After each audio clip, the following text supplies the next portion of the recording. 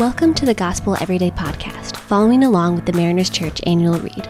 I'm Deborah Spooner, and I'll be your host for today. This month, Andrew Murray is leading us to think through the secret of intercession. In today's reading, Murray guides us in a reflection called the fulfillment of man's desires. He starts with this verse in Psalm 37:10. Delight yourself in the Lord, and he will give you the desires of your heart. I still remember when and where I was when I first heard the words.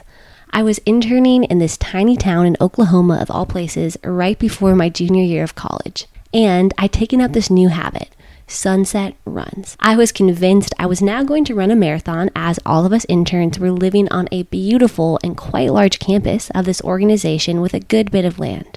Each night, as the sun began to duck beyond the horizon, I would dart out with all the angst and questions and pent-up energy that my 18 years had led me to. For whatever reason, on part of these runs, I started listening to an audiobook called Desiring God by this guy named John Piper. It introduced me to something called Christian hedonism, which basically is an idea that following Jesus and what we were just as humans made to aim for in general has, in fancy catechism language, a chief end of man, meaning a purpose for us. Our purpose, the way to actual human flourishing, starts first with bringing glory to God by enjoying Him forever. It says that we are all made to be happy in God. And without starting here, we get the rest of the Christian life just so wrong. This idea quite literally changed my life, and I don't say that lightly. Side note, please find me and ask me about it sometime. But for today, Murray is getting really close to this very idea in the reading by talking about the fulfillment of our desires.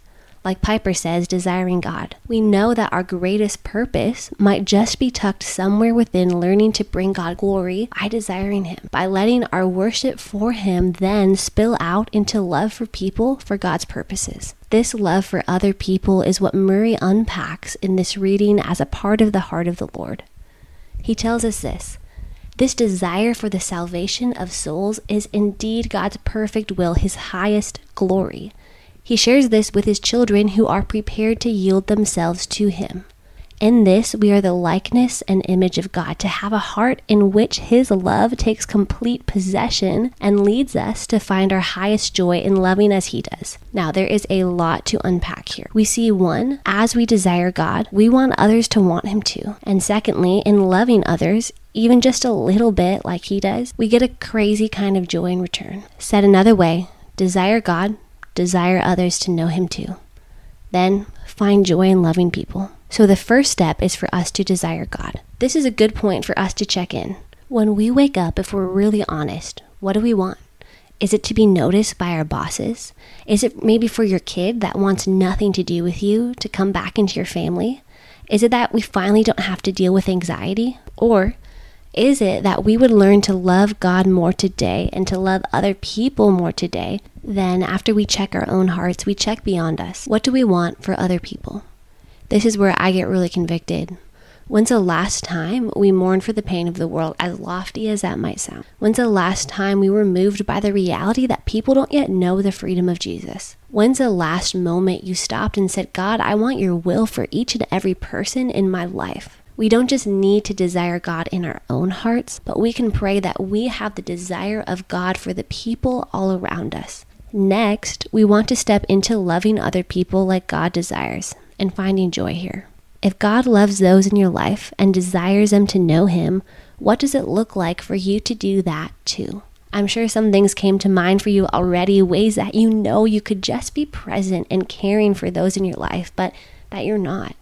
Ways you know you could encourage, but you're not. Ways you could help meet practical needs, but you're not. I want to challenge you into your nots. If you're trying to be this kind of person who loves from your own strength, I mean, in some ways, good for you, but we fall short. We can't do it without the Holy Spirit's help. We need to be so soaked and immersed in the love of Jesus that we have not only strength, but desire to love others. I pray this a lot. God, I honestly don't want this person to do well, and that's kind of ugly.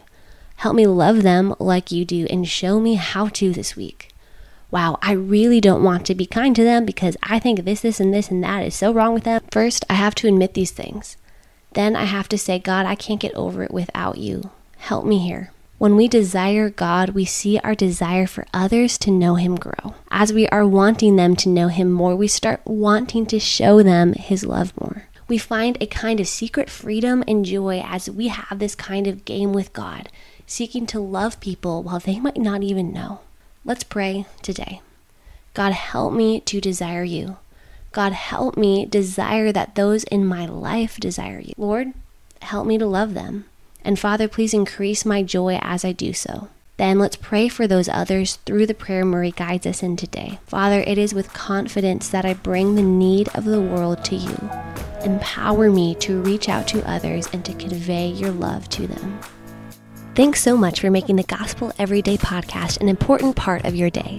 Hit that subscribe button if you haven't yet, and we'd love it if you could take a few moments to rate, review, and share the podcast. Tune in tomorrow for brand new content. If you'd like more information about Mariners Church, download the Mariners app at your favorite app store or visit marinerschurch.org.